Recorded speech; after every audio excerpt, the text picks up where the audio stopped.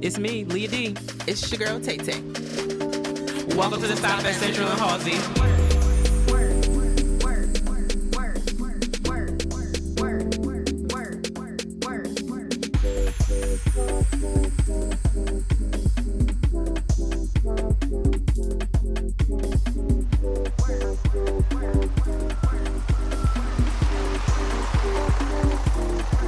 How's your heart today?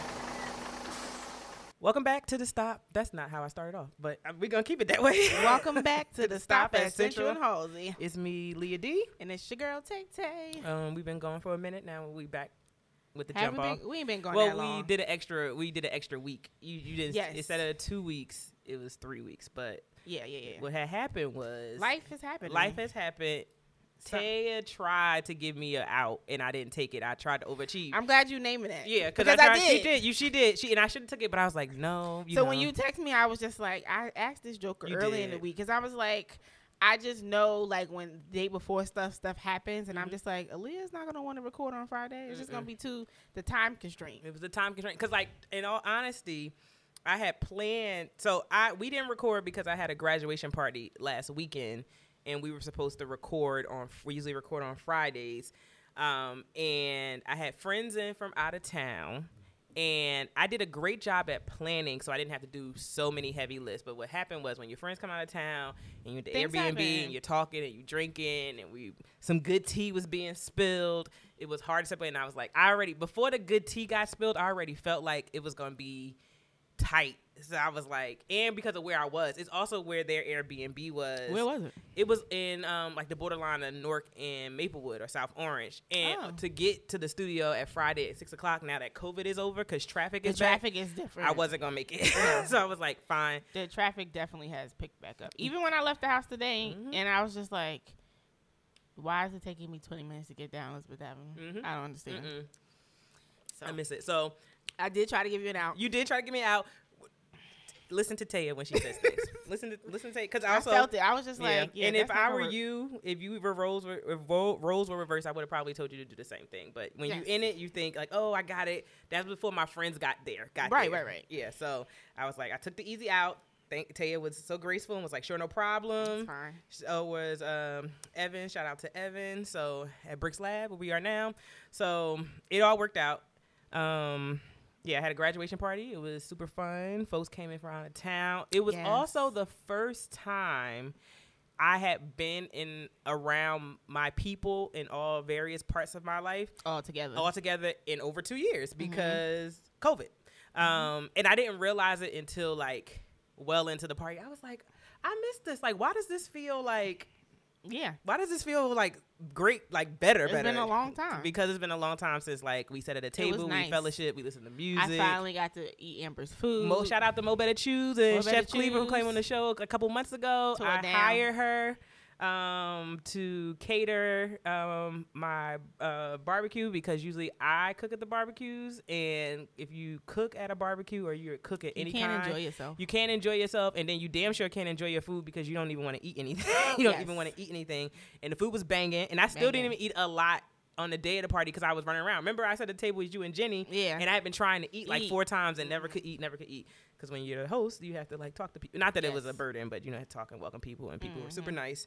But it was a very fun day. The food was good. The weather held out because I was trying to pray away the rain.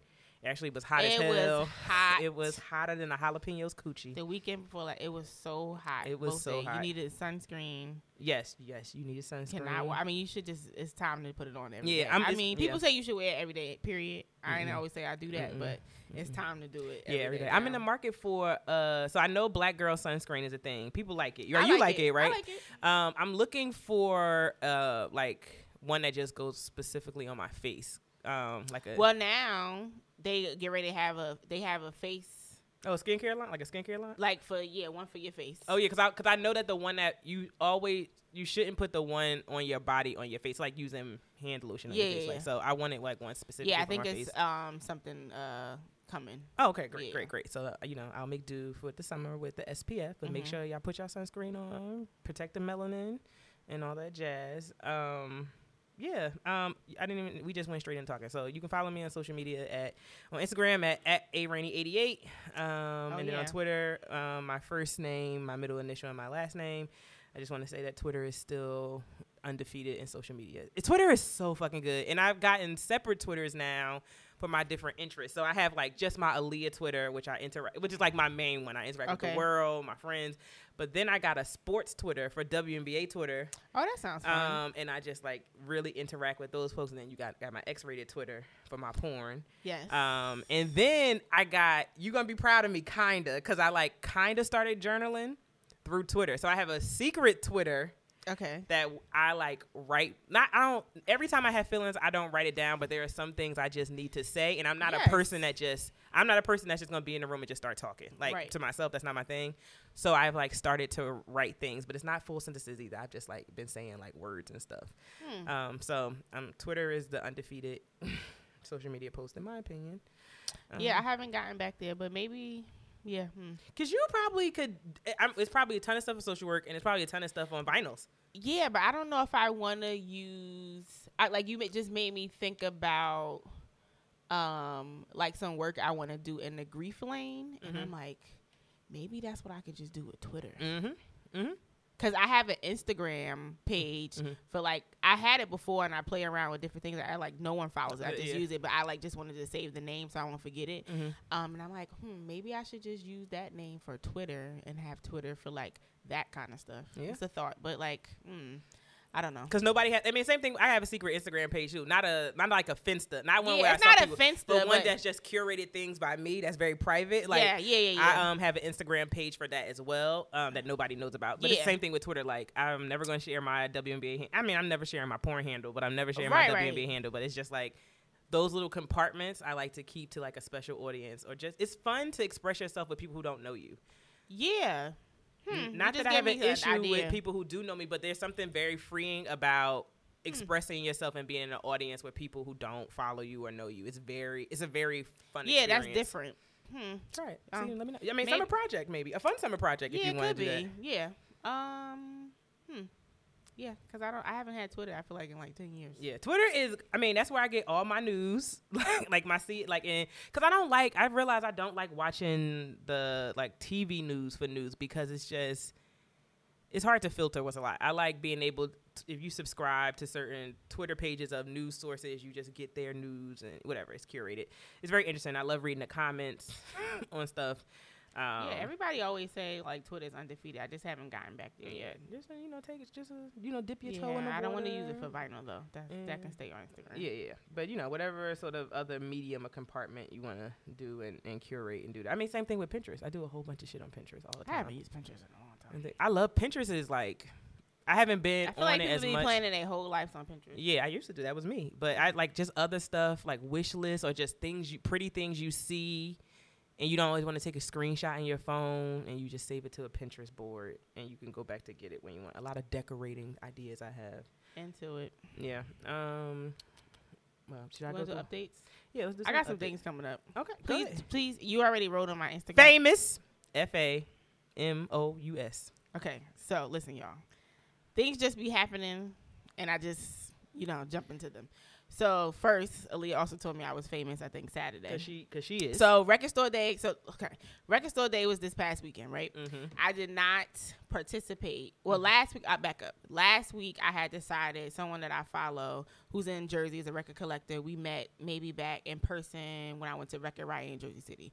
So he had tagged me in a post and was like, what is some advice about Record Store Day? And I was like, no one has ever shared any Record Store Day tips. Mm-hmm. So I literally got on Canva that night and was in it. I was like locked in, made these tips, shared it, and it had 54 shares. And I was like, oh, okay. So that went a long way. I was happy about that. So then I got a DM from this guy, Justice Gray, and he has a magazine out in Baltimore called Park Mag, and he was interviewing vinyl collectors for Record Store Day. So I was like, bet, call me Thursday, we'll get on the phone. And then Saturday he released the article. The founder of Black Girls Love Vinyl was there, and a couple other collectors. that I am in company or community with. Shared that. So that was nice. I enjoyed it. But I didn't participate in this record store day because everyone had things going on, because June is the month when everyone is having things. And there's 2 record store day drops. So the next drop is July 17th, and I will be outside on July 17th. I think I'm going to do record store day in D.C. Oh, that'd be fun. Yeah. I was just about to ask if I could come with you to record store day, but I'll wait till the next time. I haven't completely decided yet whether I'm going to go to D.C. or not. I still want to go to D.C. maybe that weekend, and maybe I'll just go during the week because I'm off.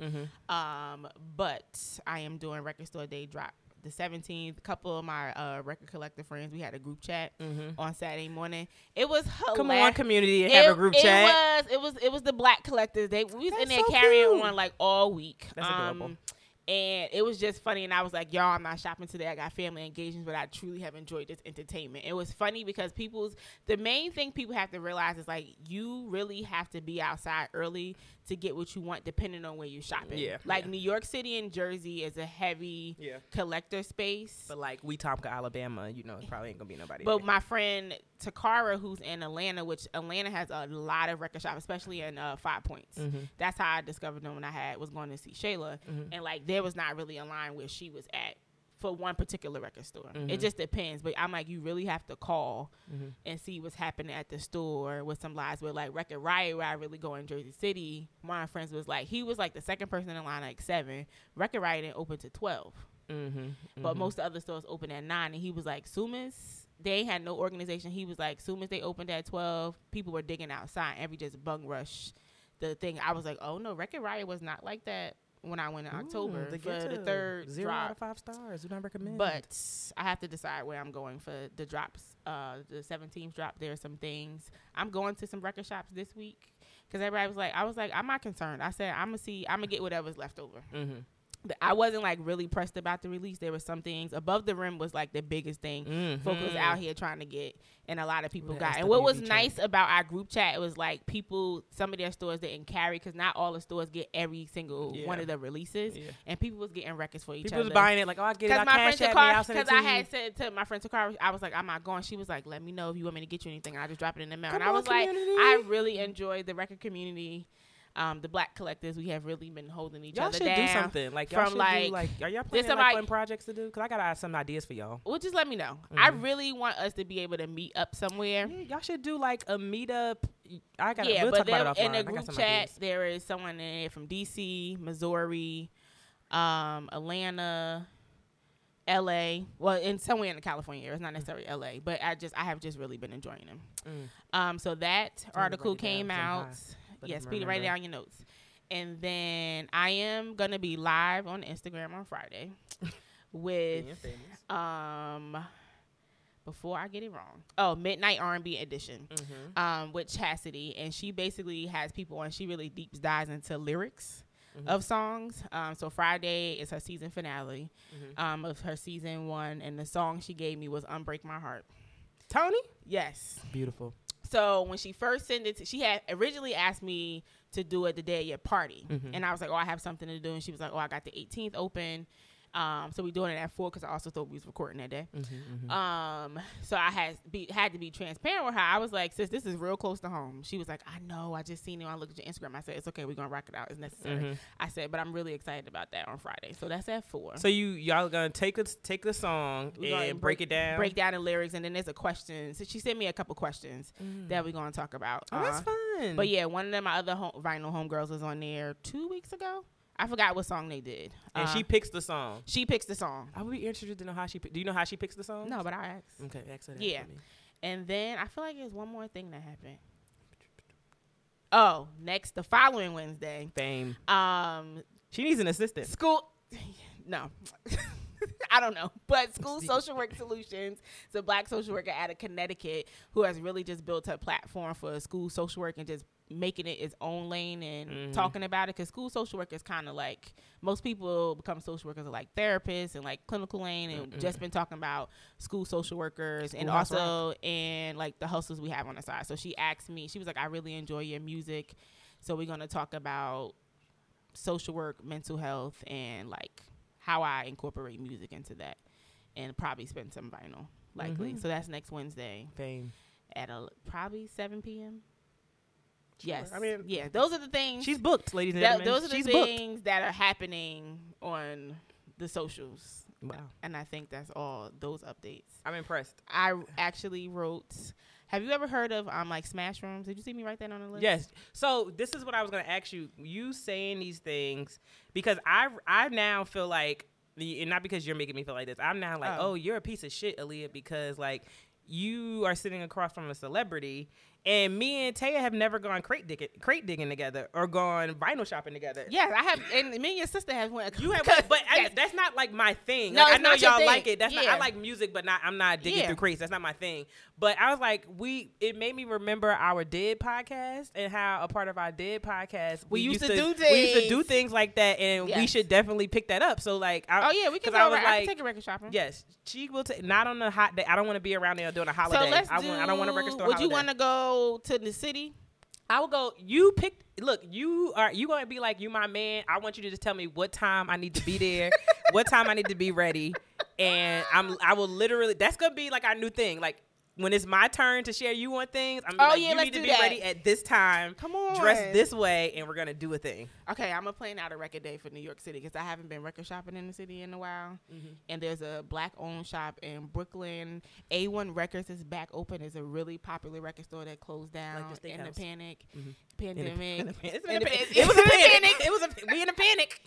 Rhea, write that down as a title. We in a panic. We in a panic in the pandemic. And it's really popular. Like a lot of DJs and stuff go there. And when it first reopened, there was a couple people there. So okay, I'm gonna plan as a record adventure day. We can record store hop. Yes. I gotta map it out. Yeah, listen, I am your muse. Just tell. I'm gonna put on my good sneakers. I'm gonna be cute so we can take pictures. We have to take pictures. We're gonna take fun pictures and it'll be great. Okay, yes, we'll do that. What was I talking about? So you made me think about the Smash Room because I was like, oh, that's another experience we need to do. Oh yeah, I'm told my therapist, I think 2 weeks ago, I was like, things are helping, but I want to break some shit. Break some shit. I was like, I also am down to do that. Nanny Faye and them when they took Julie. Yes, I was like, I need to break some things, and I was like, I want to go to a Smash Room, and I had went to a social work conference in March, and there's a social worker. It's not in New Jersey. I forgot where she's at. She has one, like a side hustle, and there's a couple in New Jersey. They're not close. But we can find, if you down. I'm down. I need to break some things. Look, to release. I'm vaxxed and I'm out here. Yes. And I want to go to a rage room. Oh, it's called breakstuffnewjersey.com. Let's break shit. I can't remember where it was at. But yeah. Oh, this is the other thing I forgot about. I knew it was something else. The Black House, Black Joy documentary, my behind was right in the last 30 seconds of the trailer. Wow. Real fame. I wrote you that. You waited to tell me that. Real fame. Well, I shared it. I think I reshared it on Facebook because I wanted to share the trailer, but I had sent her a message. But I was watching it back in February. I discovered the whole clip in February, and I shared it. I was at Weequahic House Festival in June of 2019. It was just on. I had went by myself because sometimes I'd be like, I don't have time to be waiting for people because I could just go outside. Now, what you may not invite me to is a house festival. Oh, I already know that. I know better than that. Thank you. Well, so maybe weed is legal, so maybe I could just like. It depends. I could sit and like. The thing smoke. is, I would not Lincoln Park Festival. No, I need something I would be medium. very. Yes, I would a medium one. I need a medium one. Yeah, which I think Rawway would be medium because I also enjoyed. We haven't been down to the block party at Edison Place yet. Me and Brittany both Friday. It was our last day of work. I was like, I don't feel like Shout that out today. to Brittany. I love Brittany. I saw y'all dancing that other time y'all went. Yeah, I was like, I don't feel like today. She said, me either. I said, I really just want to go to sleep. I said, but Wednesday we going to Linden because our boy Beloved is DJing. Okay. That's I can't tell you. We have to scope it out because we ain't been yet. Yeah, scope it out. But the Black House, Black Joy is a house film about the history of pretty much house music in New Jersey. So it goes back to Zanzibar. Zanzibar. Yeah, so I like to feel like I was there at Zanzibar because my mother was there. You were at Zanzibar. Yeah, when she was pregnant with me, and I truly think this is why I'm a househead. Probably. And my mother be over it. Like, my mother was a househead, but now, these days, she be like, I really created a house. I was like, this is your fault. So, I'm watching the trailer last Friday morning, and it's like, has a couple like house heads, popular, people that in New Jersey that's always out in the house scene. In the last 30 seconds, there's me. Famous. Housing from the Weequahic Park clip. And I was like, oh, look at me in the trailer. I was proud. Famous. I feel like I'm a youngin' in the house game, but I was happy that I saw myself. Yes. Into the interview. So a lot of things was happening. Yes. Okay. Now look, that sounds. I was very proud. Way to have something. Those are updates for your ass. It's just like, I'm famous this way. I'm famous this way. I'm famous that way. I'm famous this way. Oh, and I forgot to tell you, I'm famous this way as well.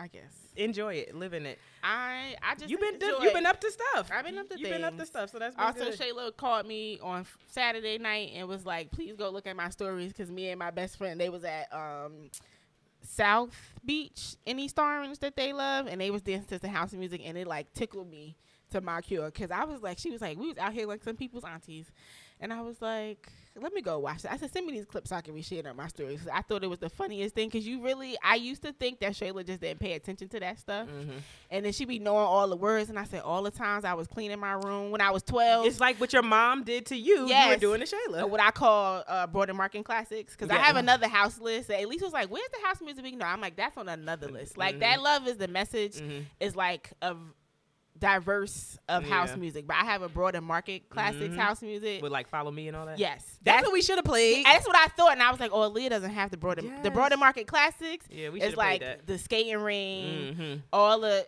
deep down inside. Yeah, if I had, that's the house music. That's the one. That's the one I can fuck with. Yes, I can fuck with that's that the one. I can fuck with that the one. Love is the Message one. It's just like house music from all over. Yeah, and but you different got that Phyllis Hyman cut on there, which I love. You know, yeah. That's so my wedding song, yo. It's a versatile list, but Broad and Market Classics is like the homey one. Yeah, that's like that's the Jersey the down club. home one. Yes, you walk in and when we used to catch the bus after school. Yes. And they would be selling the CDs. I knew that as house music before I knew of like the Love Is the Message house music, because that's what we was. That's what we grew up first. on. Yeah. Because when I went to college, I was like, when they called it Baltimore club music, and I was like, no. This is from Broad and Market. And I call it Broad and Market Classics. Broad and Market Classics. Because most of the CDs that I bought from Broad and Market was called Broad and Market Classics. You need to trademark that. You need to trademark Broad and Market Classics. Broad and Market Classics, yeah. Okay. Yeah, look, it's a fun time. I'm excited. We outside. We are motherfucking outside. Okay, what are you up to? You can't deliver bad news. Yeah, so what am I up to? I can't deliver bad news. I'll come to that later. I went to a Liberty game. I've been to a couple Liberty games. I've been to 2 Liberty games since the last time we were on the pod. And they've been winning. So ironically, before I went to go see my team in person, we were on a winning streak in both games that I saw my team. We lost both those games. One I would like to blame. One we lost in the last second to Atlanta, which was like great to watch, because I don't remember if I've seen a last second shot live in person, and if I have, it's been a long time. So that was fun to see, even though my team lost. And then I saw us lose to Vegas, which was like the refs was on some hoe shit, so I'm not necessarily. I always forget Vegas has a team. Yeah, they were on some hoe shit, and the refs was on some hoe shit, but like also got to see like Asia Wilson, who I think is super dope, and like Liz Cambage, see stuff, and then like Bill Lambier used to coach us, and he was just right there, so it was cool. Barclays Center is not Madison Square Garden. It is not, right? It's something about Madison Square Garden. Does it feel small to you? Barclays Center is small. I think it's small. No, it is, but like really small. It feels really small, and it just feels. I don't know. It's just like there's nothing like the Garden. So we sat in section 7, row 12. So also, I don't like how the arena looks on TV when the Liberty play, because they have like the posters that say, because a lot of it is still COVID friendly. So there are not people sitting like directly behind the team bench like people usually do. So you have to go up one, and they have it like basically like blacked out material that has a WNBA logo on it. It just like feels dark in there, but I like it because it's social distancing in the arena, which is dope. So it's good. Nobody's sitting. It's at least a chair of distance between us. That's good to know. The food is subpar. Like Madison Square Garden's food is superior. Barclays food. I think me and my niece end up sharing. We both ordered something. One of us didn't like it, and we probably just end up sharing something. But the food options are not that great. The food options are not that great. It feels small. Yeah. It's a nice, like even I just felt in Madison Square Garden, like, and to be fair, when I was in Madison Square Garden, there was no COVID. So business was booming. So everything was open here. Everything isn't open in Barclays Center. But I felt like the team shop sucked so much. And the Brooklyn Nets play in Barclays. But when the Liberty played in Madison Square Garden, the Knicks played there too. And I felt like the apparel stuff was not even. I felt like they did a great job at MSG putting the WNBA stuff in like all around the store where you could see it. And then it was Knicks stuff in the store, of course, but it was secondary. At Barclays Center, it's all Brooklyn. So it's all Brooklyn and then 2 lanes of Liberty stuff. And I'm just like, who made also this I decision? just miss like Brooklyn obviously is a little bit farther. Yeah. And going into MSG, the way when you walk into the stadium, when you walk into the box office, like the box office is further back, and then they put the team store in the middle, and it just feels like you at a Liberty game. There's that banner, a teaspoon they would have in there. It just felt more like a Liberty home game. And even when Liberty played at Prudential Center, it felt more. It was like, this is Liberty's home for 3 summers, and it felt welcoming. Going to Brooklyn, it's just like, oh, we a guest here for a couple weeks. Yeah, but it's in this, and then Brooklyn bought the team, so that's the only like downfall. But like, happy to be in the game. So happy to talk shit to the refs like in person. I went hoarse. There was me and this lovely white lady who sat behind me. Like, we were like kindred spirits because we was like going in. We was going in. She was cussing. I couldn't because my mom was there. Yeah. So like, I was like, thank you. I was like, thank you. But it was a good game. Like, I like seeing them play. Shout out to Benaja Laney, who's been killing it on our team and all that stuff. But they played last night when we were out. Who they play? They played Phoenix and we won. And I taped it. I DVR'd it, so I got to watch it. Yeah. So we have won, and we're 4th place in the WNBA because last year, a long time. Last year we only won 2 games.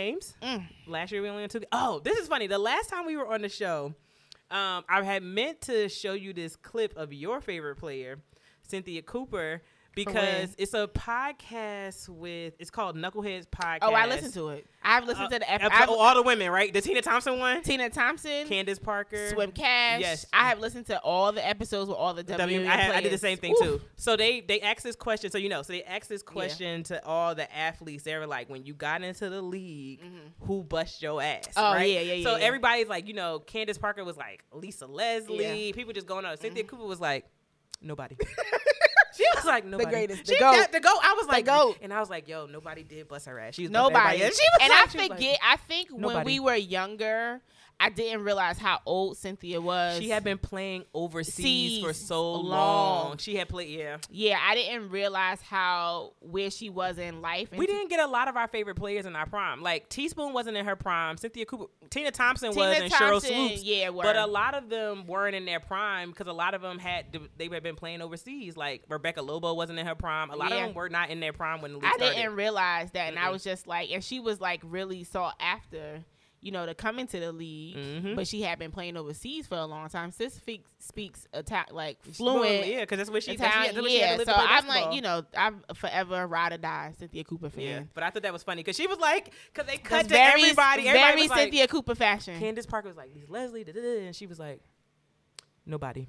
Next question. Like, people have to WNBA in its early seasons. When it was good basketball. Liberty solid team because Aaliyah was a ride or die Liberty fan. I've always been a Liberty fan, but Commerce was my team. Commerce was her team. Commerce was my team, but that was also closer to home, so we always went to Liberty games.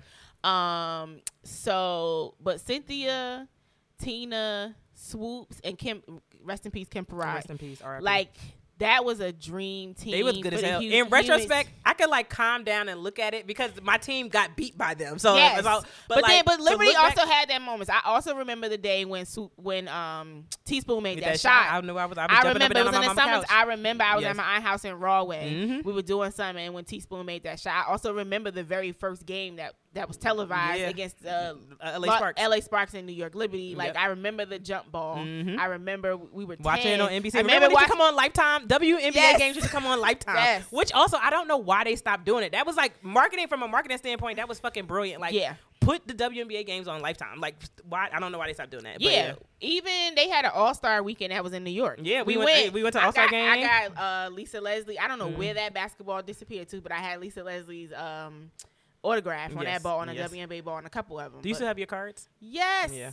Anytime when I listen to that episode with all of them, I pull my cards out, and majority of my cards are Comets and Liberty. And LA Sparks. Yeah, because that was those were the teams. Those are the ones. I think it's 4 original teams still around. So it's Comets, Liberty, Phoenix. But Comets is not around. No, I'm not sorry. Oh, Liberty, LA, Phoenix, and I feel like it's one more team. Seattle Storm. Was Seattle from the beginning? Washington Mystics? It got to be Washington or Connecticut. Washington Mystics, maybe? Yeah, maybe it's Washington Mystics. Tamika Catchings. Tamika Whitmore, yes. I used to love Tamika Whitmore. Listen, the WNBA in its early years. And that's why I have a Twitter page. Because, like, it's not like I can't do it on my personal page, but I like being around my people. And I thought of Cynthia Cooper this morning, because there's been this, like, movement, quote unquote movement, with people, fans of the WNBA, and some players, even though players don't always come out and say it, is like, we live in a very white dominant culture, because the players that they like always push and put up on a pedestal tend to be white. A lot of people have beef with my rookie. She's not a rookie, but Sabrina Ionescu, right? And how she's everywhere. She's on the State Farm commercial. She's the #1 draft pick. A lot of that has to do with Kobe Bryant for sure. But they were like, the WNBA is like quick to promote these white players, but there are some stellar black people in this league that doesn't get promoted. So somebody on Twitter was like, name your the best point guard in WNBA history. And people were like, Sue Bird, who was like good. Sue Bird is like 41 and still playing so many championships. Sue Bird. And then they were like, Lindsay Whalen, who's also good, won 4 championships. And then people were like, Cynthia Cooper. And they was like, yeah, y'all not going to say Cynthia Cooper because she a black woman, but like Cynthia. And then people like read down all her stats, and I was like, she probably is the best point guard of all time. Also, one of my favorite documentaries is on HBO about the Trojans.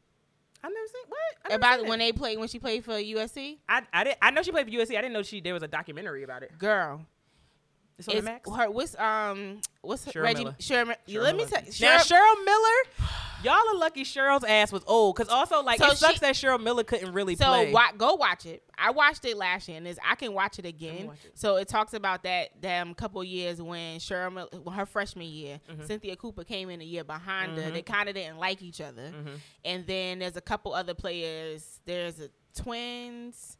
And a couple other players, and they just go through those years. And then Cynthia talks about when she ends up going overseas. Cheryl Miller also got injured, which also shifted her basketball career. Why we like really didn't get to see her in her prime, but like her glory days. People say Cheryl Miller was better than her brother. Like I've heard people say that he was way better than her brother. I mean, it talks about like that basketball time at USC, and like a lot of other players have played at USC. But like that documentary, even Cynthia Cooper talks about how like.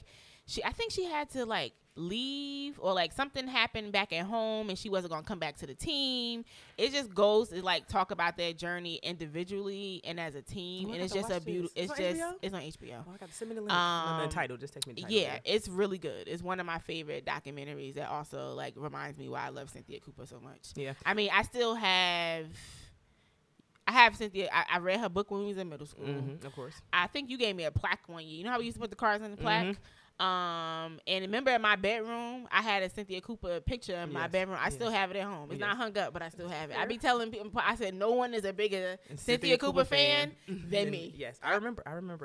Now that the pain has been a way of her destroying my team, I can like respect it. She's good as hell. Like Cynthia Cooper, I was like, yeah, she's Cynthia Cooper right with 10 niggas up. When the last summer we was in Chicago, which was summer 2018, and there was like a tournament that she was there scouting or whatever. Cynthia, one of her kids was playing, and Danny was like, she seen her from afar, and I said, "Oh, dang, I wish we could have went, so I could just be." Hi, I've loved you my whole life. And this is the thing about like you see celebrities sometimes in New York all the time. I'm never one of those people and would go over and walk up to them. Fangirl for Cynthia Cooper. Cynthia Cooper would probably be the only person. If I was with you, I would stop her. I'm like, you have to speak to my friend. I would fangirl for Cynthia Cooper. I would want a picture because she just the greatest of all time. Yeah. And also speaking of greatest of all time, today would have been Pat Summitt's 69th birthday. Oh, rest in peace, Pat Summitt. To a legend. A legend. I love Pat Summitt. Yeah, rest in peace to a legend. Yeah, it was great. A lot of her former players were on She really Twitter. Impacted a lot of players. Yeah, she a lot of her former players was like, I hope you're proud of me and blah blah blah. So it was really nice. But yeah, R.I.P. to Pat Summitt, who would have been 69 years old. So that was a great tangent on WNBA basketball. Make sure y'all watch it. Also, in your updates, Soul Food is on Prime. Yeah. So from season 1? No, I don't watch. You like the series? I'm talking about the movie.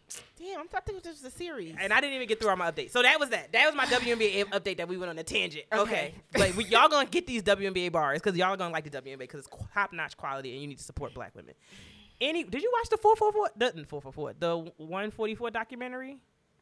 So the 144 documentary. So niggas think it's hard, and this is my last thing I'm gonna say about the WNBA. Niggas know it's hard to become a professional athlete. You got like a 1 in a crazy chance.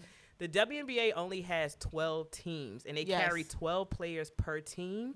So only 100. There are only 144 spots in the WNBA. So Chinea Bumake, who plays for the Los Angeles Sparks, did a documentary while they were in the Wubble, which is the women's bubble, while they were in the Wubble called 144. And it's a documentary about them playing in the Wubble, but also the things like how they decided to dedicate the season to Breonna Taylor, what they did when George Floyd died. What is it on? It's on ESPN. So you can use my ESPN Plus logo. Okay, it's on ESPN.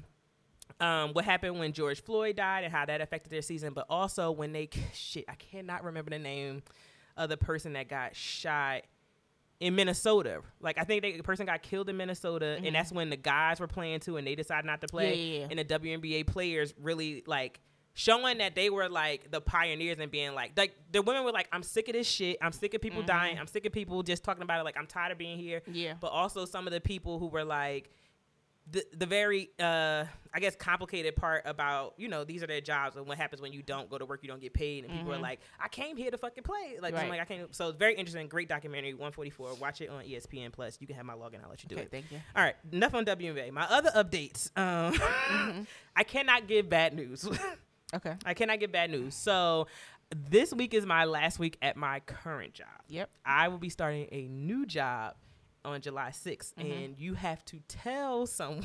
Turns out you got to tell your manager or you got to tell people when you're not coming back. Yeah, that's hard. It's not hard. I mean, I think it just depends on like how invested you were in a job.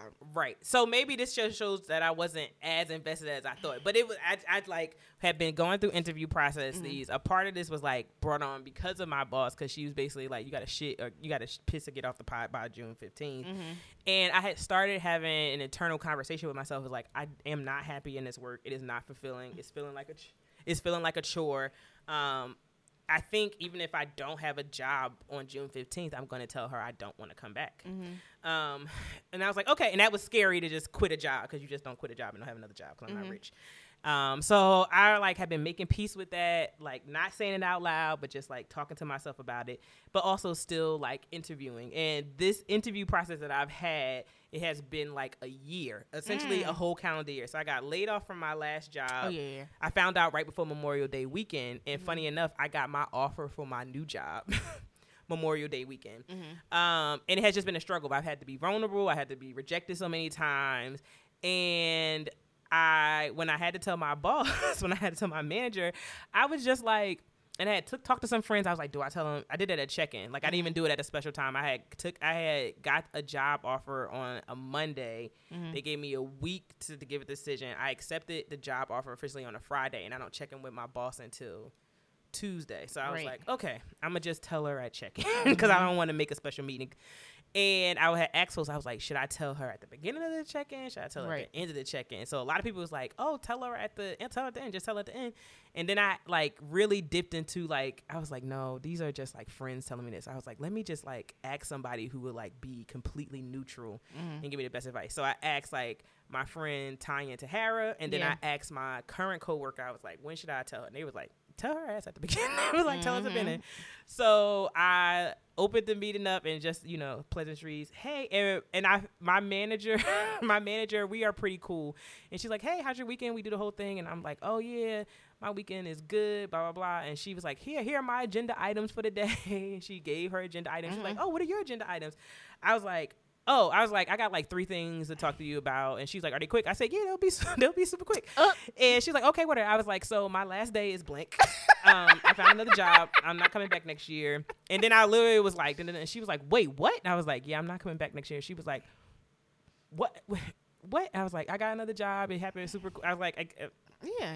She also know you was in school, right? Yeah, she was like, yeah, but we had a conversation before this, and she was like, I want you to stay. Like, I started getting that anxiety about not wanting to come back when she asked me about what I was interested in next year. Yeah. And I was just saying stuff like, yeah, that sounds good, or it just felt like the trajectory I should have in the position where I was. And then once she said that, and once I like internalized it, I was like, I don't want to do that shit. Like, that shit does not sound fun to me. So I told her. And I was just like that. And then I had to go and tell other people at my job, which I don't like doing. And I like didn't tell some people. And I'm just like, my last day will be my last day. Because I also haven't made a lot of connections with a lot of folks. Right. Because it's a school, but I haven't been in school. So I just mostly talk to my team. So I'm like, I'm not doing all that. But I was telling principals that checked in. And I tried. I was like, damn, that felt like you acting like you have like Asperger's or some shit. Like, you just saying it just as matter of fact. And I was like, maybe just package it nicely. And then I told another person, and I was like, I'm not coming back next year. Because they were like, oh, I'm just thinking about June. And I'm just like, oh yeah, that's not going to work. I was like, oh no, I'm not going to be available. Like, oh, you going on vacation? I said, no, I'm not coming back next year. I'm not coming back. I just started to tell people I'm not coming back. But I was like, I don't think it's like person to give bad news to. Easy way to like say that, especially if people don't see it coming. Yeah, but I'm just like, because I have been in places where there's times when some people are going to come to you and like, I'm not coming back, and you're going to be like, praise everybody. Absolutely. And then there are going to be some people that come to you and you're just like, out of left field. Like, what out of left field, yeah. But also, I never understood when people get upset, because I'm just like, it's just a part of employment. Like, people will leave. But our field, I think sometimes in education, they can get very touchy-feely and personal. Yes. And I know when for the same org that you leaving, when I shared that, it came out of left field. No one seen it coming. It came out of left field for me too. And my principal made it really hard. She tried to. I remember your principal enticed the hell out you. It was really, really hard. I had a really hard time transitioning out. Yeah. And it was like, people were just like, well, do you want to do this? Do you want to go to this campus? How can we fix this? I give you this amount of money. And I was like, I'm just trying to be out. Like, middle school ain't my thing. Like, that's really what I'm just no middle school. I'm over this. But it's funny because I talked to Lisa, who works in HR, because I was just like, Lisa, what do I say? Because I was like, because I told Lisa I'm about to just go in there and be like, I'm not coming here no more. I wanted to text her actually and be like, I'm not coming back next year. Because that's how simple it was to me. But Lisa was like, you cannot do that. You cannot do that. Yeah. But Lisa was like, so did you put it in writing too?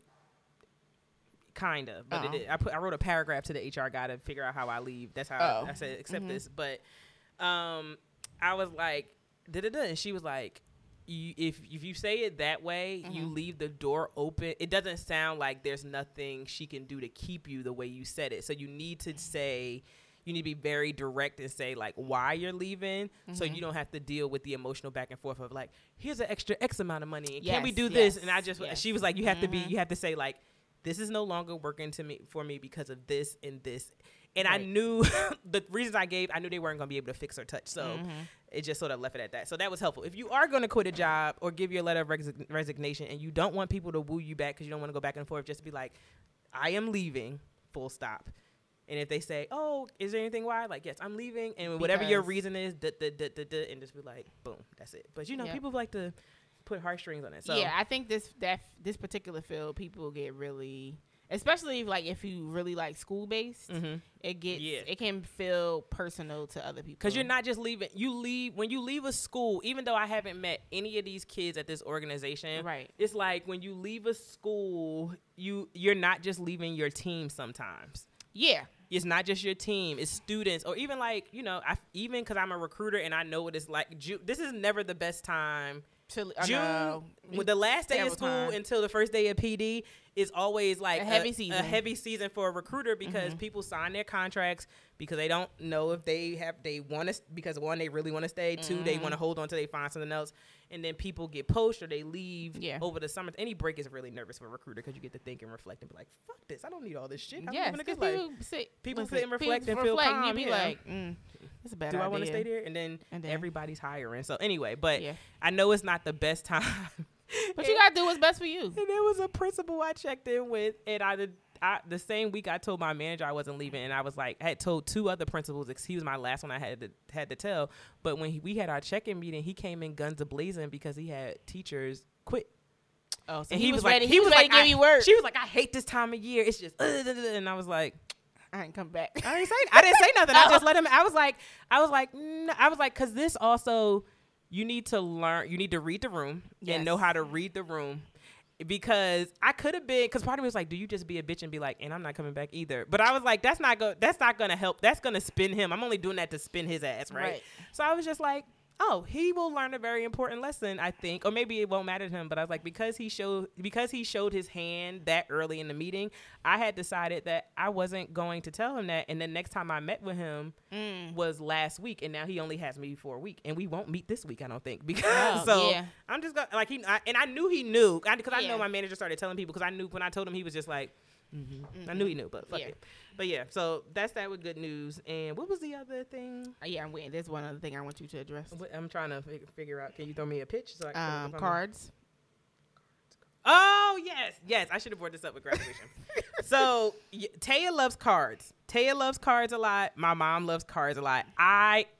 Up until this weekend, we're in the middle about cards. It's like I could take them or leave them. I read them. I'm one of the people like, what's in the card? That's important to me, but also the card's nice. But my mom is like, any holiday, please just get me a card. I just need a card. I'm going to be in the card store this coming week for Father's Day. Okay, enjoy. I went Father's Day shopping with Joe with cards. She had me. Yeah. But I got some really wonderful and thoughtful graduation cards. And I will go so far as to say that graduation cards trump birthday cards. I found some good graduation cards, and I had a hard time picking because I had to get you one and my friend Raj one. Yes. And I was just like, oh, these are some good choice cards. I had good options because graduation cards can be a hit and miss for graduate and undergrad. I feel like high school graduation cards beautiful, are great. Yeah. And then when you hit master's, PhD, they get like, it's slim picking. Yeah, slim picking, yeah. But I also now I'm going to the Hallmark store to get my cards. Did you see there was a Hallmark paper store like right when we left Jenny, right before we got to Jenny's house? I think we were talking, but I saw it. I was like, oh, that's a. Oh yeah, I go to the one at Clark right now. I know exactly where you are. Yeah, I was there yesterday. Yeah, I have the little membership thing. Yeah, you get a free card a month. Oh, excuse me. Yeah, so I got these cards, and what I really appreciated is, other than the message, the cards that I got from people were like, it was like a reflection of them, or like the cards matched the person's personality, which I thought was interesting. I was like, yes, of course Shantae gave me this card. This is like such a Shantae card. But then like my cousin Nia gave me like a card that was like super thoughtful, but then like I turned around and it's like, this card is made from recycled, and she's very into the environment. And just my card my grandmother got was like so grandmommy. It was like the bold cursive print with praying hands. Like I just got really like, and the cards that people gave me, like, I love really me a good mahogany print card. Yes, that's right. And listen, this is the first time I literally have all my graduation cards in a bag. I'm trying to figure out what to do with them. I think I might do a shadow box of graduation cards, but I was gonna text you. I was like, I'm gonna save it for the show. But like, I like sat on the couch. I'm not gonna lie. The first thing I did was open up all my cards, took all the ingredients from the cards, and put it separate. I didn't count it. I just put it in a separate place. And then I really sat on the couch. I smoked a J, and I just was like, because also that was my first. I read the cards on Tuesday. I did not open up card until Tuesday because I had people still in town. Farrah left on Monday. Once Farrah left, I was like, you can decompress. Yeah. So Tuesday, I like sat on the couch, smoked a blunt, and just like really went through every single card and read it, all the words, and then I got like special notes and like read it, and I was like, this is the feeling. This feeling of gratitude. I didn't get my feeling of gratitude and accomplishment from graduation until I read those cards, because I was pretty bummed the day I graduated from Rutgers, like my actual graduation day. I was bummed because I had no feelings about it. I just felt like I was doing all this build up to graduation, and when I submitted my last paper, I was just like, my last project assignment, I was like, okay. Just like went on another day, like it was another day. And then when graduation came, I went to a bonfire the night before. It still didn't feel real. It was just fun to see everybody. Your ceremony was online, right? My ceremony was online. And then even when I graduated, I was just like, the day I graduated, I was like, I was like, damn, I don't feel nothing. And my therapist texted me and was like, you graduated today. How do you feel? And I was like, sis, we're going to have to talk. Because she asked me when I told her I had got the job too. And she was like, how do you feel? I was like, I think I'm broken emotionally because I don't have nothing. Like, it's just like, just Wednesday at 4:30, whatever. And I had felt none of that. Even at the graduation party, I like was having fun, but also forgot it was my party. I just was like, oh, I felt like I was at a party, but I didn't understand it was my party. It's like people, until like I would get cards and stuff, and I was like, oh yeah, this shit is for me. And then when I read the cards, I felt proud and accomplished. You felt warm and fuzzy. I felt warm and fuzzy. So it turns out cards are a thing. So I'm going to commit to being, when I do pick out cards, I pick out good cards. I don't just pick out shit. I try to pick out shit. But like now I'm going to try to like really let it move be vulnerable in my card giving and just like, I love me. It's the art of card giving is like really. I see why you niggas like it. I love card giving, and I take time looking for cards specifically for people when I'm in the card store. Like I hate going to like be quick with a card. Yeah, I have to quick go real through, quick. Yeah, you gotta get one. I have to like it has to be really intentional. Believe it or not, do you know I still have cards and letters from summer camp? I can believe that. I'm not surprised by that. I'm pretty sure I have a card from you and like Pyan and for my 16th birthday. Sure, you probably do. I have a bunch of shadow boxes from like cards from graduation.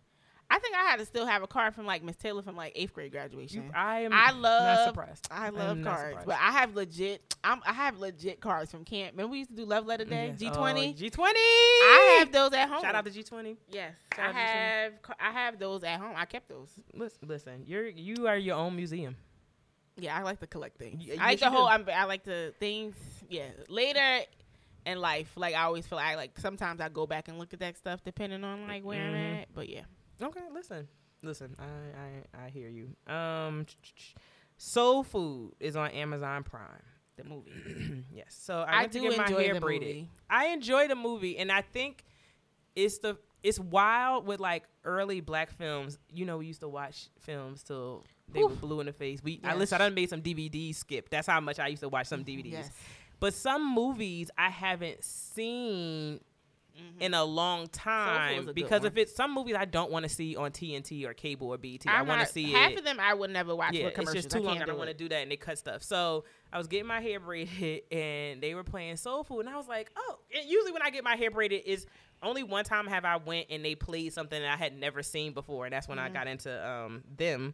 But usually it's something I've seen before, so I'm like, whatever. But they played Soul Food, and I was like, of course they watch the Soul Food. But I watched it, and I was like, you know what? As a child, I remember thinking that Terry was a bitch.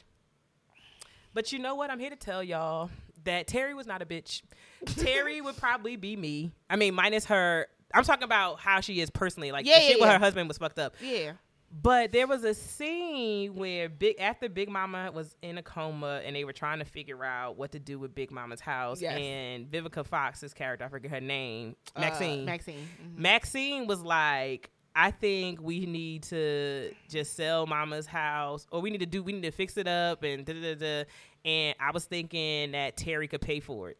And as a person that makes her own money, and not as much money as Terry makes, because Terry was a bomb-ass lawyer. Yeah, she was. But Terry should have cussed them. She shouldn't, because they got mad when Terry left. Like, she leaving like she always do. Terry saved y'all lives because Terry should have cussed y'all niggas out for counting her coins in her pocket. I mean, Terry paid for everything. She paid for stuff up Bird's wedding. She didn't. And Terry shouldn't have did. Terry got taken advantage of. Terry helped Bird get the salon. After Maxine stole Terry's man. Okay, from the skating ring. And you gonna fucking bring your pregnant ass in here with y'all's barely fucking ass job and be like, I was thinking Terry could pay for it. No, bitch, you thought the fuck wrong. Terry should have cussed them niggas. You never watched the series at all? I did watch the series. I like the series on Showtime, but I don't like it like that. I liked it, but I don't have to rewatch it again. Yeah, I watched it on Showtime, but it was consistent throughout the series. Terry should have been. Terry always was my favorite sister. But anyway. I know that people would be like, "Oh, Terry, that's why her man didn't leave it." No. Make your own fucking money. Terry made decisions that were best for fucking her. Okay. She ain't got to ask Terry. She ain't got to ask you niggas for a motherfucking thing. Yet, how you was thinking with my money, Maxine? How you making thoughts with my motherfucking money? Terry was the bank. Terry was the goddamn bank. I was looking at it, and Ahmad should have got his fucking ass beat too. I was like, what kind of dream were they selling us? Like, Ahmad should have minded his fucking motherfucking business. His ass was hard-headed. That's why they almost burnt down Big Mama's house. Big Mama fucking told you what to do with that rag, and you kept putting that shit on the burner. You done got Uncle Pete sprayed in the goddamn face. First of all, Uncle Pete had the gold the whole time. Uncle Pete had the gold the whole goddamn time. The whole goddamn time. And that's just like old people that put money in the back of a TV. Mm-hmm, all the time. And secondly, why the fuck y'all was still letting Big Mama eat all that bullshit and y'all knew she had goddamn diabetes? Eating that soul food every goddamn Sunday. Like Big Mama ain't had the sugar. Y'all killed Big Mama. And Big Mama was like, they ain't cut my leg off. They cut your life off though. Your whole life got cut off, Big Mama, because you was frying cat. I said, look at all this fucking food. And y'all knew Big Mama had the sugar. That wasn't fucking right. Mm-hmm. What about, what's the cousin that, Faith? Now, let me tell you. Also, not real life, because I wish the fuck I would. Now, Ahmad, she did, I would give her that just because she was with Ahmad, that she ain't strangled Terry and, what's her damn husband name? Uncle Nigga. Uncle Nigga is what we gonna call him. I can't remember his name. Trifling Negro. Mm-hmm. But Faith's not coming in the next day to sit at the damn goddamn table with me. Never. And my husband. Because now to be fair, Miles, that's his name. Yes. Miles maybe probably should have been at the dinner because Terry and Miles were together. And since they like to spend Terry's money, Miles probably did get to have a seat at the table because that was his motherfucking money. Okay. So fine. Miles could be there. But Faith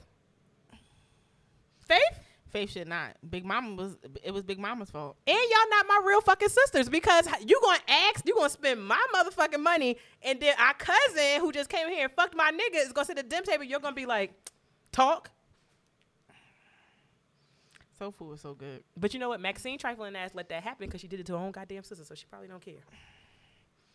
Whew, I love me some soul food. I mean, I was watching, so I said, this is some nigga shit. This is actually terrible. This is I don't know why y'all painted a picture of Terry like this. I don't even remember what year that came out. I saw that with people at church. I saw soul food with the Sunday school people from church, which is hilarious. But shout out, yes, okay, that's on Prime. Yeah, it's on Prime. That's good. Shout out to Netflix throwing things back on there. Yeah, Love Jones is on there. Y'all niggas love that slow ass movie. The Best Man. I do love Love Jones. I am, when I was talking, the last couple times I've been talking about vinyl, everyone asking me one thing I want. I want the soundtrack to Love Jones. Hello, morning. Yes. Just didn't treat you right. Yes. I want that soundtrack on vinyl so bad. But The Best Man is up there last month. What did I say was on there last month yesterday when we was in the car? Deliverance from Eva. Oh, Lord. Yo, Deliverance for Eva cracks me up. The whole movie, the plot is crazy. Gabrielle Union and El Cool J are great together in that movie. It's just one of my favorite black films to watch. Some nostalgia. Mm-hmm. What's the one that was on there maybe the month before last? That doggone 2 could play that game. Ooh, Karen, I want you to. Mm-hmm. Okay. We watched that so many times. Gabrielle Union also in there being trifling, and 2 could play that game with Vivica Fox. Mm-hmm. And Vivica Fox friends was Monique. Oh, you know what I forgot? Shout out to Monique. Okay, that's gonna be a good transition. Mm-hmm. We're just gonna go to Monique and her Bonnet Chronicles.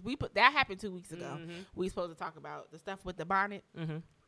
And I just don't understand. Why y'all mad with niggas that wear bonnets? I just don't understand why it has become a big topic the way it is. And I know where Monique, I'm not agreeing with her, but I know where she comes from because I also remember when I was a kid. Y'all old. And my grandmother would be like, you going to the corner store? Yes, like that? And I'm like, yes, yeah. I would have like pajama pants on walking around the corner. Yes, and she'd be like, you going to the house like that? I'm like, yeah. And she'd be like, no. But like, who cares? Who cares? Who's looking at you? Because here's the thing about, I am so tired because nobody does this. It only happens to black women. Yeah, because y'all still ain't shame these niggas for sagging these pants below they fucking under their cheeks. Everyone has like this definition of looking presentable. I present these nights. Are you paying my bills? And it's like, who set that standard? I think it doesn't save you from any. If I walk outside in sweatpants versus they're gonna shoot me regardless. That's the best part. They're gonna shoot my black ass. Do you think racist ass cops are gonna be like, it don't save you? That's from anything. That's a good black person because she don't got a bonnet on her fucking hair. They don't care. It's like y'all. It's again white supremacist culture, and we using it on each other. Like, why the fuck I wear a bonnet whatever the fuck I want to wear a bonnet to? Why does it matter? Why does it? It's something on my hair. That it is. You if my hair is natural, it makes people unfucking comfortable, right? Child, if I'm wearing a weave, then people got something to say about it. If I'm wearing a bonnet, somebody got something to say. If I shave my shit off, somebody got something to say about it. Like, mind your fucking business. Is it on? Literally mind your fucking business, because I started seeing stuff where people are like, just like the audacity of people saying things about people on Facebook when they getting dressed up and commenting like, "Oh, that's how you supposed to dress. That look classy." Like, shut your hating ass up. Like, shut your hating ass up. And it probably comes from people shaming them when they wore bonnets, and instead of recognizing how hurtful that was to them and making it right for the people that come after them, they just y'all just present that hurt back on other people. Yeah, mind your fucking business. I wear my bonnet if I want to. Yeah, I think Monique was specifically talking about, she's in the airport, and I was just like, my grandmother told me this story how about like when, you know, flying and stuff became popular, how you had to dress a certain way to order to fly. Some flights still do have dress codes, because remember somebody got kicked off a plane. There was a big thing a couple years ago where somebody was in first class and they got, because they had holes in their jeans, because there is a dress code. Yeah. Yes, and how like back in the day you had to dress a certain way, like almost in business attire basically, to fly. Because it was for rich people. It was for rich people, and that even like in the, I guess, the civil rights times, like black people also felt like they always had to look presentable, right, like for obvious reasons. Things that still happen on now, but like they're still shooting us in a suit or a do-rag. It doesn't matter. That was I was about to say, like, really, honestly, just show up how you want to show up. It really don't matter. It doesn't matter. I mean, it's the same thing how I feel about in schools when they police girls. Yeah, and I've been witness to it, and it gets on my nerves about just even a girl, not even like a bonnet, like a head wrap or a scarf, and it's like you saying something to her for what? I don't understand, because sometimes I come to work and my hair is wrapped, and what? Like, it doesn't. Who are you to decide whether something looks professional or not? And like, who is definition for children? Yeah, and it's like, what's the definition? Like, honestly, I'm personally tired of dressing professional for work. I'm over it. Like, and because I've spent a year in the school where I didn't have to, I truly believe it's not necessary. I never understood why they made. And I will say this: when I was at People's Prep, that was like the most lenient dress code I had, because who the fuck wants to be in nice professional clothes to stand up on your feet 8 hours a day, or to deal, like, schools, you encounter mess on so many things. It's not like I work at a corporate office where, like, I in no way have to worry about somebody's nose bleeding, somebody throwing up, somebody pissing on themselves and messing your suit up, right? If you work at wherever, that's not a school, you don't have to worry about that. But in a school, anything could pop off. And I'm also like, no matter what I have on, it doesn't dictate. I can still do my job. I can do my job in sweatpants. I can do my job in drawers. You know how? Because I've been doing it for years. For years. I don't need a bra. I don't need a job. To do my goddamn job. I don't need a hair wrap on. I sat home for a year and didn't have to put a bra on and still did my job.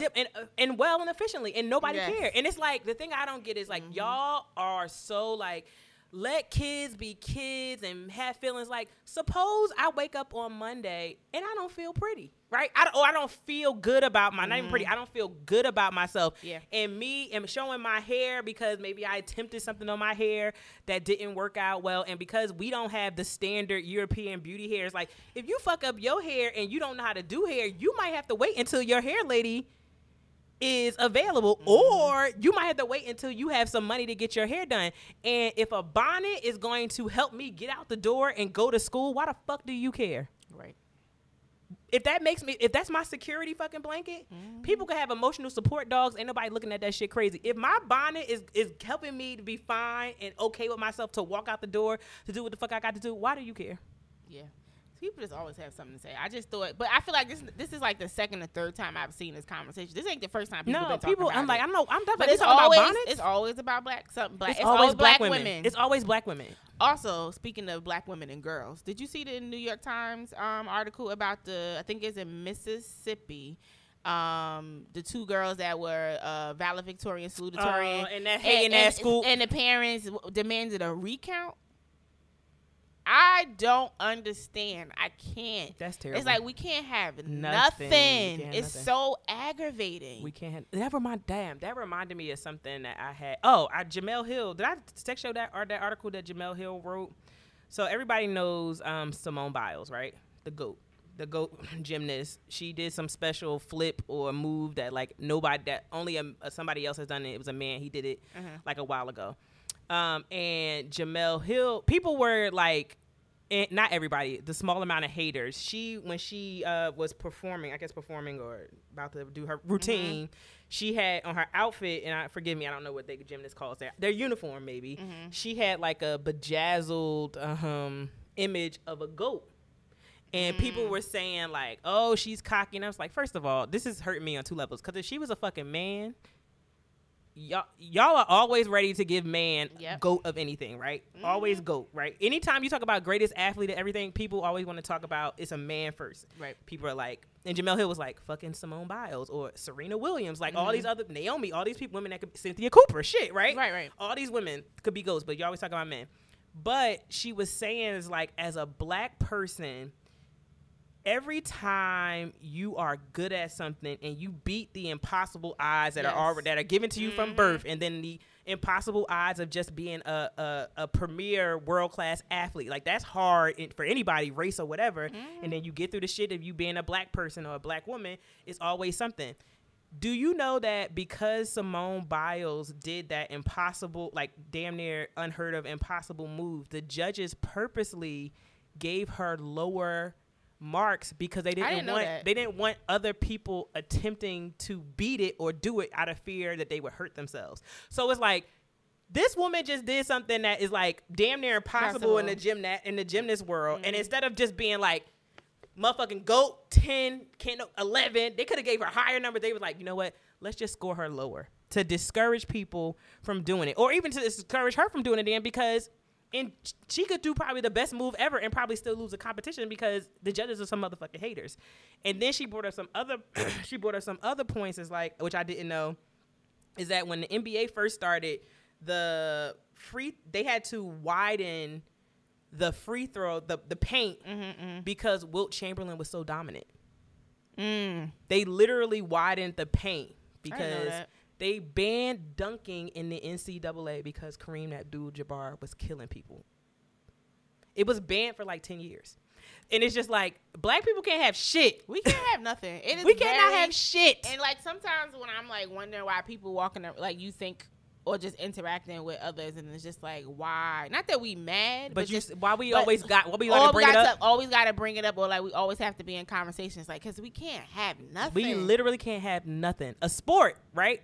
Y'all already, okay, so fine. Y'all already thought we were intellectually inferior to y'all, right? So black people was like, okay, how are we going to get college degrees, right? How are we going to get college degrees? They expensive. Let me play a motherfucking sport. Okay, we going to play a sport, right? I'm dominating the motherfucking sport, and y'all got to widen the lane. Or Kareem Abdul-Jabbar was like, you know what? These white boys can shoot. I'm about to dunk on them because I told them. They're like, you know what? This nigga, he's too damn good. So we're just going to make it wide. So we're going to make it wide. It's like build a 50-foot wall. Now we got to build a 51-foot ladder. It's so annoying, and it's so troubling. It's like, man, just like you can't have people live, which is also a good segue to High Off the Hog. Yes. No. Right. Yes, High Off the Hog. High on the Hog. High on the Hog. Which I saw everybody talking about it for like the past 2 weeks, but didn't have time to watch it. And then I was like, you know what? Let me watch some High Off the Hog, and I loved it. I wish that it was longer. It was 4 episodes? 4 episodes. The host, and I don't know if this is who he is as his personality, or he does this because he's like a food critic and it's like an art to him. But I was so annoyed at how he ate food.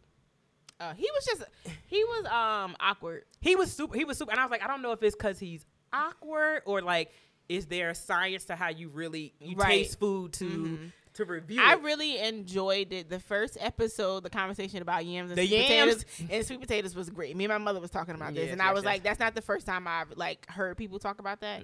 But now we know. Y'all niggas are eating sweet potatoes at Thanksgiving.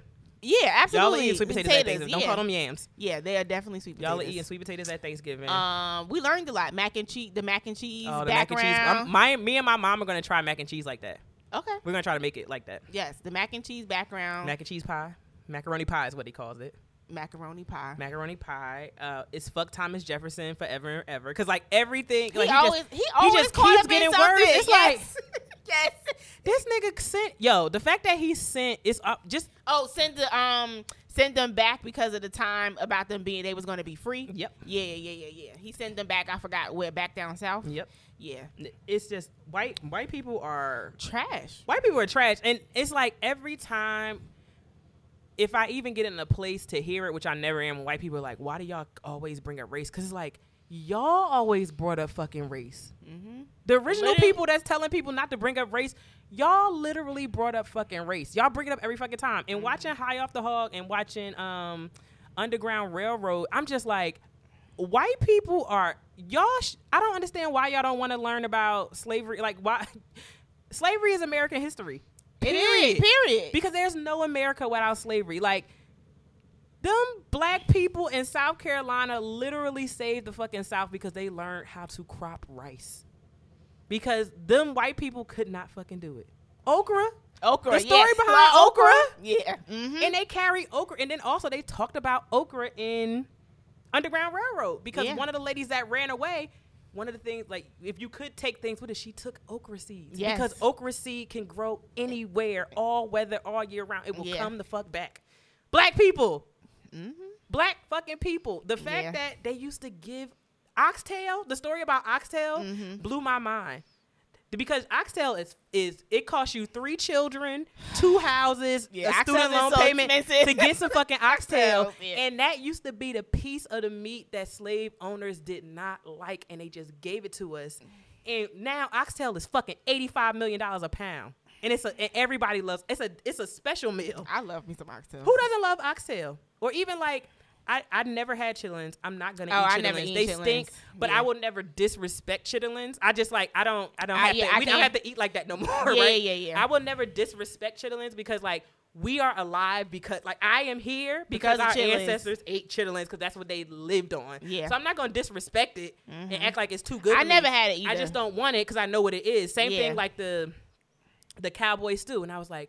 He said they were like it's cowboy head stew, which is literally everything off the head. He was like eyeballs. He was like it's the whole head, and it sounds. And I'm like, why would they? Or even when they were in Staten Island talking about the oysters. Yeah, and I was like, who blew my mind. I was like, every black person need to be eating oysters because our ancestors ate them. We love an oyster. We fuck an oyster. I started eating oysters like really when I went to New Orleans for the first time. Me and my friend Tasha. It's a great place to have and every time her and I go out to eat, we went out to eat a couple weeks ago, and she was like, yo, every time we had like 2 dozens that we got, but she always credits to me because she wouldn't have tried it, and I was like, let's try. My mother put me on oysters.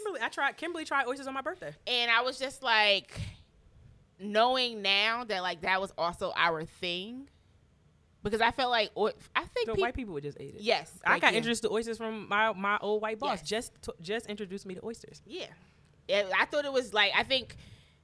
With seafood, like growing up, like in seafood was just like something like not that we couldn't afford. It was just it was a special thing to get oysters. Yeah, and like it's just like we was out here slaying, shucking oysters. Couldn't nobody else get. We was again. Watch High on the Hog. Watch High on the Hog. It makes you proud to be black from a different experience because I think people always talk about like America, like we'll feel like African American or like we don't have like a food.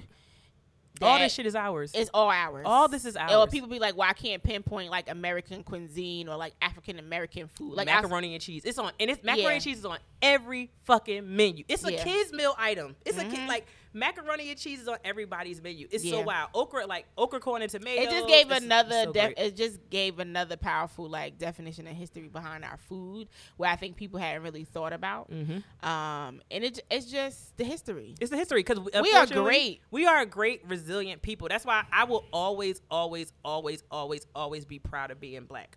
I will like I have never been ashamed of my blackness. Yeah. Because if you knew our story, and we don't even have the complete story because we were robbed of like written history of it, but all that stuff has traveled from generation to generation to generation. It's like they did with the how do you test your soup? Right. So we were talking about that yesterday, and just also a big part of like our history is storytelling, right? Yes. And like even storytelling came in food. Yep. And just like things got passed down. We were talking about yesterday in the car how even someone like our friends from college, right? Someone could have grown up in California or down south, but know the same exact thing, or was told the same story because our people kept tradition alive by storytelling. Your grandmother told your mother told you, and like even we can grow up on separate parts of the country, but we got the same some things that we all know in common because of the way stories and how things were passed down through food or other traditions. But like that is a part of our storytelling, is a part of our culture. Yep. And it shows up in different ways. It shows up in food, it shows up in music, fashion, language, it's just sports. That's how we keep things alive. And I think food is a great example.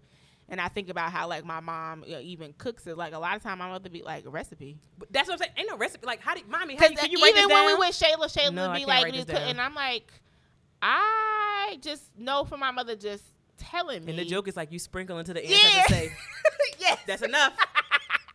It is wild, right? Because you don't really know. You just be like, Shayla be like, well, how much like, this? Stop. And I be like, I don't know. I just know. Yeah, my mom never, and I think about learning how to cook. And you taste it. My mom never sat down. Even when, I think like one of the earliest things I remember like making with my mom is like scrambled eggs, right? My mom, and I'm going through, my only number I had was like 2 eggs. That was like what I knew I needed.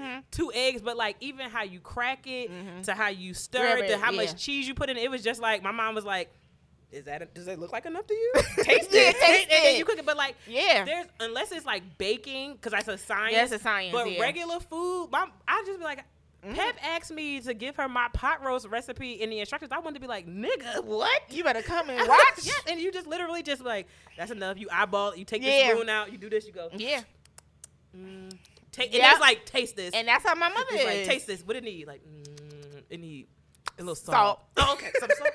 And then like I put salt in it, like a little pepper, like it's something garlic. Yeah, like add the garlic. Yeah, it's and that's why I'm just like you just got to be proud of being black. Like I don't want anybody to feel ashamed of being black, because like we are resilient people. Because think about, white people are trash. Like as a people, as a culture, they have historically been trash. Like to Native Americans, to Asians, to black people, they have historically been trash. And white people have wiped out some groups like Native Americans, but black people are still here. And they just still y'all mad. Did not wipe us out. And like, and we I don't still think people literally get that. are daily like fighting these systems where every day you just be like, oh, this is some white. This is like, I've been oppressed the whole time and didn't even know it. Yes. And it's embedded in so much, and like basic everyday things that we don't even think about sometimes, and you got to sit back and be like, oh. I stopped holding doors for white people first. Oh. Because I was just like, why is it? Because I noticed it because, and this is something like, no one ever told me to hold doors for white people over black people. Yeah. But like, it's so weird. Like, you know, if I'm going into a shop or something and I see like people coming in, I'll just like grab the door and just wait for them to come in. And I'm like, I'm not a fucking slave. I'm not a fucking slave. Because I feel like that's like been indoctrinated in me, because like, and just watching people like, oh, let me get the door for the white person. White people going first and I going second. Like, fuck them. I'm not. It's just like, it's just something. It's I just a lot. I think like, that's why I get really exhausted by DEI stuff. I get really, because the PD can't fix it. It's just really drowning. What I've been saying to people, and even like, you know, my white coworkers, like it's inner work. Like people really have to do the work themselves before their job. Like you have to do the inner work and decide how you gonna show up. I guess be an ally, whatever. It's really personal work. Yeah, it is very personal work. You can read all the books. We can read them together and have conversations. At the end of the day, if it's not something you truly believe or that you really going to jump into and fight for, the conversations is pointless. It doesn't matter. It is personal work. right? Because not everybody, right? Not everyone is. We have allies and stuff, and like people that we love. But like you know when somebody has done the work. You know when you're talking to somebody and you like, oh, you my peoples. Yeah, like you understand. I fuck with you, but that's not everybody, and you can't. You really have to like watch people, and like I'm just like, oh yeah, you ain't did the work. Like you ain't ready for this. Like you scratching it, but you like you just having this conversation, responding for this meeting. Yeah, I get it because I'm just here so I don't get fined. That's what the fuck you doing. Yeah, cause you got bills to pay, so like you gonna participate. But all the books in the world is in the work. If you ain't doing the work, then that's that. If you ain't do the work. Oh, did we shout out what's the DJ who gave us a shout out on his Instagram because we shouted him out, the thespians, the black people acting. Oh, Daryl. Yes, Daryl. Yeah. Well, he quoted you. I think you said every hood needs every hood needs a theater or something like that. Yeah. Every so the first he just dropped. I think the first show is July 17th. But it's Daryl Stewart Productions. Hosted. He's doing Brick City Theater in Brick City. I can't think today what the heck the name of it is. But it's going to be with the Newark Museum. I think the first show is July 17th. But it's a lot of things happening in Newark for the summer. It is a lot of things. And we outside. We are outside. Next time we're going to record, I want to talk about the businesses on Halsey Street. But we can do that next time we record. Yeah, I'm going to go visit Boss Blend Boss Blend and Brown Mills Company is a clothing store. I'm going to go visit them before we record the next time. Okay, that works. We are running on time, but last thing. Shout out to Naomi Okansaka. Is that how you pronounce her last name? For being basically like, my mental health comes first and y'all can suck my dick. Yes. And some people were upset. Many people about were. It. The people that mattered weren't upset about it, but people were the tennis association is trash. Yeah, we saw that what they did to Serena. Yes, we saw that when shit they did with Serena. So the thing is, I was at the game that day. Yeah. So I remember watching it, and it was like, I remember when she like threw the racket down and like got upset with that whole thing, and the crowd react. It was just a lot happening that day, and just like shout out to Naomi, and she was just like, I'm not dealing with this stuff, and I think people forget like athletes have feelings. And it's just. It was just a lot. People was not with it. Shout out to Venus also. Yeah, because Venus backed her up. Venus said, I know can't nobody do it better than me. And that's on period, Pooh. I said. Because you know what? Fuck being humble, right? Yeah. Fuck being humble for black women. Because I think black men in sports don't have to be humble, right? They don't necessarily, they try, but they're just like, you know, I'm the great, I'm not always to tell people I'm the greatest that fucking do it. But like black women, we always have to be pacified. So Venus said, I've had enough. Who is better than me? Nobody. I'll wait. And the fact that like just seeing people, and you know, I be on Twitter reading the comments, because there were so many more comments of people like supporting her, but reading the comments, like people were saying some terrible things like, oh, imagine getting paid millions of dollars and then talking about and being depressed.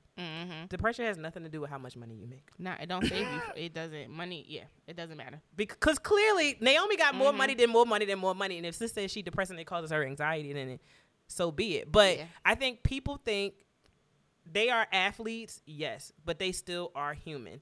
And I think people think they sit too much in the entertainment factor, which also like I don't like, but it's not like I don't like it because it also just gives me bad slavery vibes. It's like a black woman, how dare this black woman or this black person get paid millions and millions and millions of dollars and going to say or going to say like Black Lives Matter. I don't pay you to be political. I don't enjoy you because you're political. I enjoy you because you're a thing. Yes. That provides a source of entertainment, and you are not entertaining me in the way that I want to be entertained, so therefore I got to blackball you. And they did this, and not blackball, but therefore I got something to say, or I got to be upset about it. It's like, if she spazzed out and shot a bunch of people and ran somebody over, then she'll be a terrible person. All she had to do was ask for help. And sis literally said, I do not want to do interviews anymore. I don't like having to do interviews. And the fact that they even get fined for that is absurd. It's wild. I didn't even know they did it. And I didn't even know they did it. But this is the thing. And I think somebody said something to me, like, y'all are mad because y'all imposed the rule on Naomi and she to ain't fine her. And she took the fine. And was like, because they saying most players can't afford the fine, so they end up just doing what they think they need to do. And she so they'll get the fine. I got money. Naomi said, it's okay. I got this. Money. And shout out to, what is it, the Calm They pay her. They pay any athletes that decide that, you know, for this reason they gonna pay their fines. And I was like, shout out to y'all. Because now that I think about it, I was like, athletes get paid a lot of money. I get it, but if they don't want to be interviewed after a game, for good or for bad, like I can, as a person that has played sports and a person that coaches, when you lose a game, the last thing you want to do, because people, yes, you're being entertained, but it's their job. And I'm going to assume that most people care about how they do in their job. And if you lose a game, technically you didn't do well at your job. Right. Somebody didn't do well at their job. So think about it. When you fuck up a presentation or a report, how would you feel if you had cameras in your face talking about, so I saw on the 4th slide, you had 17 spelling errors. And your arrow went the wrong way. What do you want to say about that? You be pissed. Yeah. Or even when you are happy, if I'm happy and something it happened to me, that don't mean I want to go talk to a reporter about it. Maybe I want to chill with my teammates. Maybe I want to talk to my significant other. Maybe I want to call my mom or my father. The fact that the press thinks they are like you have to do this to them is like, wow. It's like find another way. Or interview the athletes on their own time. Yes. And that means they probably won't get no interviews. They probably won't. I hope that now, like Naomi and them come out and be like, I'm only talking to black people. Oof. Shout out to I'm only talking to black people. So either these big networks can hire more black people, or I'll just be talking to the black-owned outlets.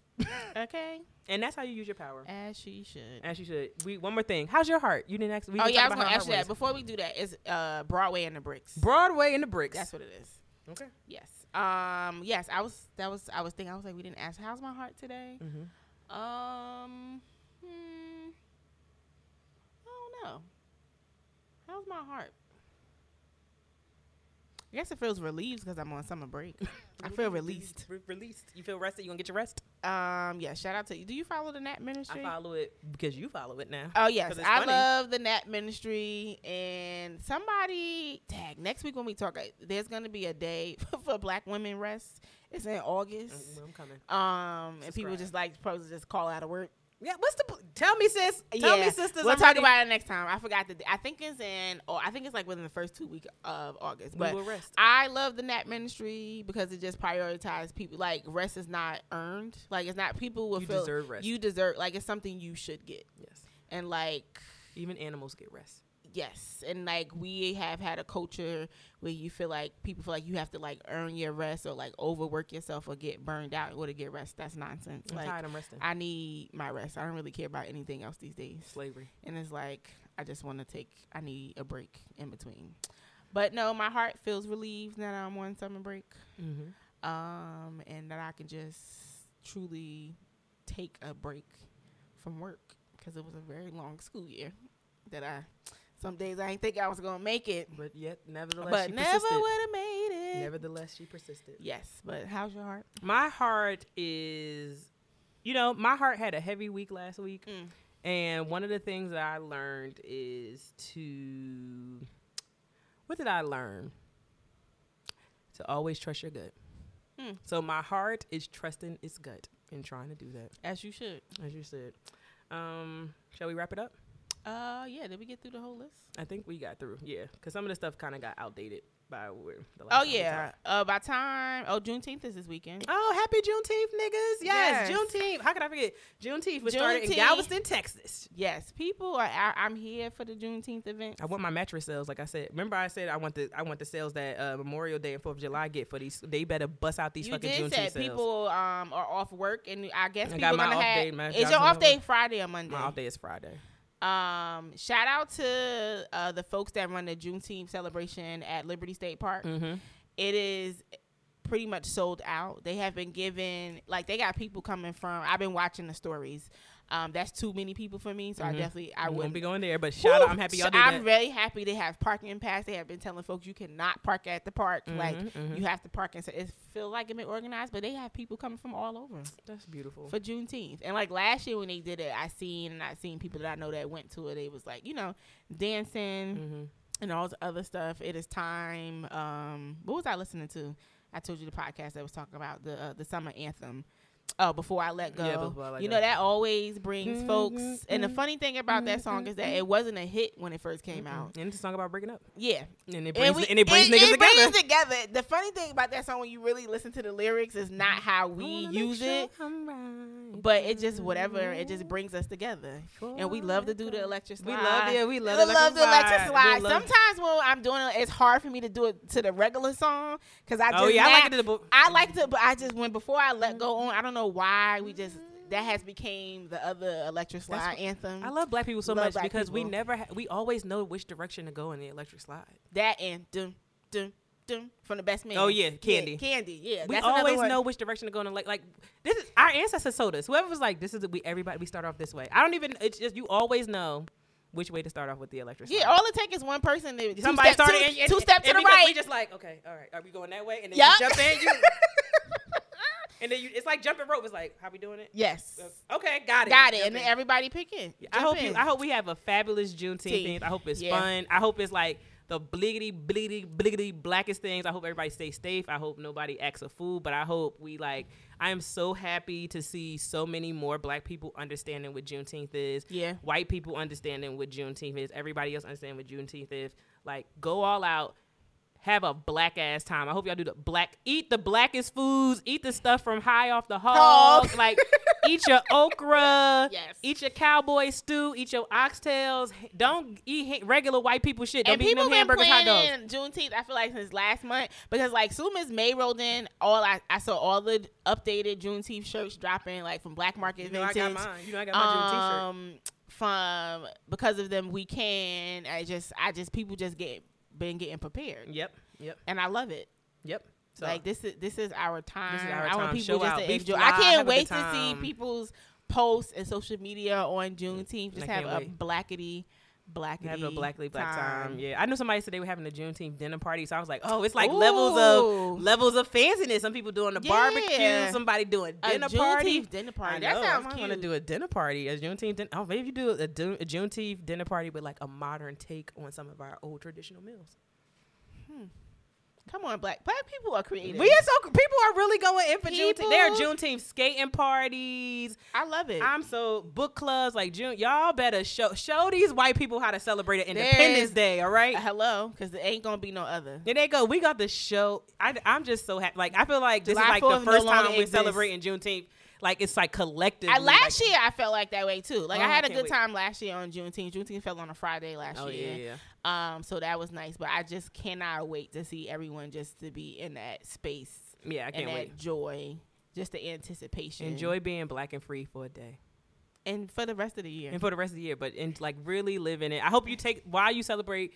Please, if you don't know, take some time to understand Juneteenth. Take some time to teach other people about Juneteenth. Teach the babies.